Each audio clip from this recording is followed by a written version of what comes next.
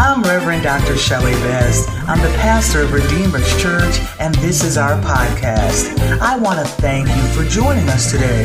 I hope this message inspires you, builds up your faith, and shows you how God is moving in your life. Enjoy the message.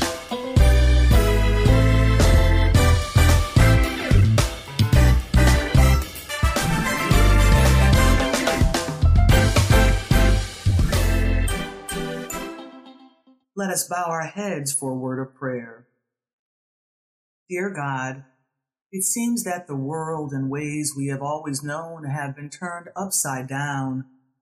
Some of us are living with intense anxiety. Others are in need of calming fears. Some of us have lost our sources of income, and many are wondering if the runny nose, cough, or aches and pains are signs of something greater. Lord, you know we can't hide from this thing that has come upon the world. We need you now like never before. Help us to hold on to our faith and our hope in you. Now let the words of this mouth and meditations of this heart be acceptable in thy sight, O Lord, my strength and my Redeemer. Amen. Our scripture lesson this day comes from the book of John, Chapter 12, verses 12 through 19. The next day, the great crowd that had come for the festival heard that Jesus was on his way to Jerusalem. They took palm branches and went out to meet him, shouting, "Hosanna, blessed is he who comes in the name of the Lord. Blessed is the King of Israel."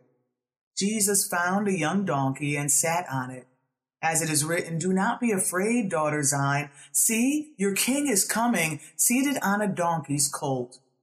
At first, his disciples did not understand all this. Only after Jesus was glorified did they realize that these things had been written about him and that these things had been done to him.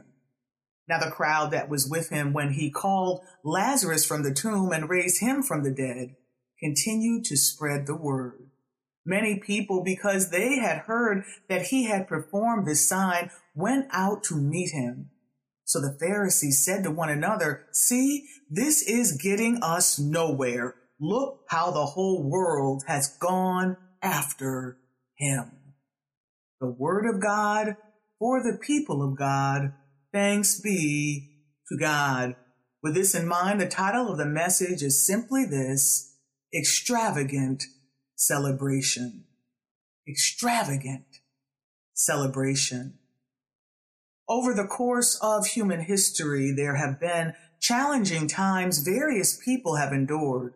The Black Plague of the 1400s, the polio epidemic in the early 1900s, the AIDS pandemic of the 80s and beyond. Those of us living in this generation have heard historic narratives of those who endured and survived through these tragedies in human history.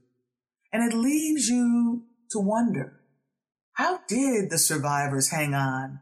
How did they persevere? How did they hold on to hope in the midst of despair?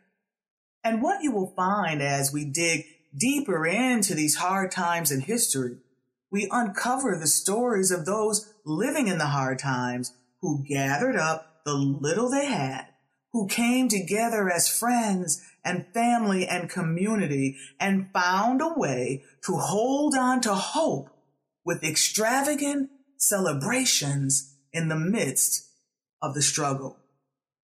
Why did they do it? How did they take time for celebratory events? How did they find the wherewithal to look outside themselves and stir up hope?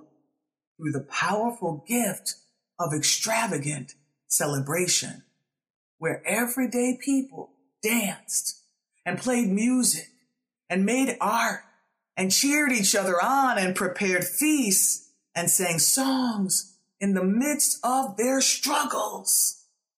Anyhow, in our text, John 12 through 19, we have the story of Jesus entering Jerusalem in what is called the triumphal entry, a time in human history when the everyday people of Israel were trying to find a way to survive the Roman oppression, where people were living in poverty with health concerns like leprosy, where access to health care was not readily available to the masses, and the politics of that day were harsh.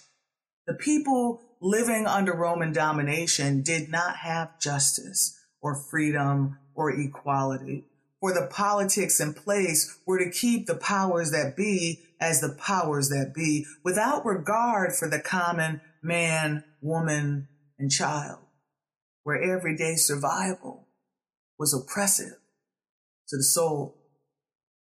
Think about how they struggled to survive, knowing that life was not fair, and if they studied it too long, it would be crushing to the soul. And yet, in the midst of that unjust system, the people discovered that faith in God and the hope that dwells in the human spirit would give them the capacity to hold on in hard times.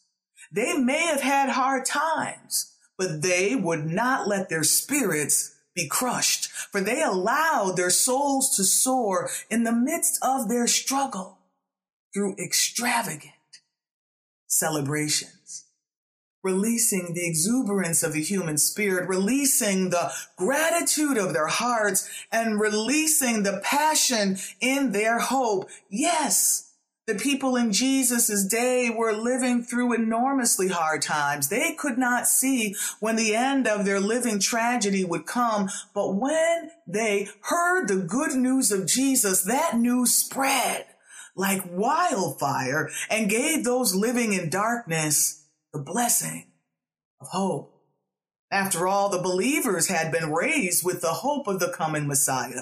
They had heard about Jesus, and then they heard that he was raising the dead and healing the sick and giving movement to the paralyzed and sight to the blind and clarity of mind to those who were clouded and words of praise to those who had been silenced. In the midst of their struggle, they heard about Jesus, who gave power to the powerless, hope to the hopeless, and liberty to the captive, and significance to the insignificant. And as word spread, those who were bowed down began to stand up, and those who had been silenced began to shout, and those who had been excluded were included, and those who had lost focus on the future could see the beauty of God's kingdom on earth.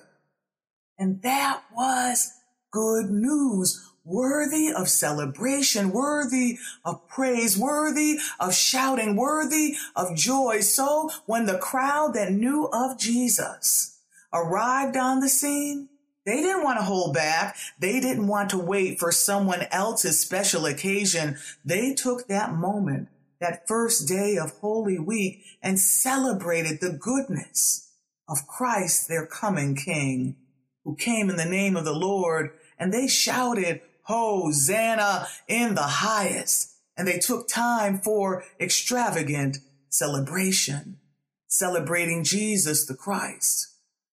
So here we are, in another strange time in human history, a time when we don't know what the future holds, but we know who holds the future. As we enter this Holy Week in the midst of self-quarantine and social distancing, dig down inside yourself and stir up that hope in God that is inside of you, that faith in God, that hope in Christ, that love of the Holy Spirit, that hope. It is a gift that's available to you. So think about the goodness of God, what God has brought you through. Think about the blessings. Think about Jesus, your Redeemer and Savior and friend. And don't hold back now. Gather up your emotional and spiritual fortitude and lift up your hands in gratitude and know that the Messiah lives today and is with you now and will bring you through. It's time for an extravagant celebration. Stop now and thank God for Jesus and give thanks without holding back right now. Have an extravagant celebration of your soul. through Jesus Christ our Lord. Amen. Thank you for joining us. I'd like to give special thanks to those of you who give generously to this ministry. It's because of you this ministry is possible. You can give through Cash App, The Redeemers, or visit our website, theredeemers.org, and give online. If you enjoy the podcast, you can subscribe, you can share it with your friends, and you can take a screenshot of the cover and share it on your social stories and tag the Redeemers Church. Thank you for joining us.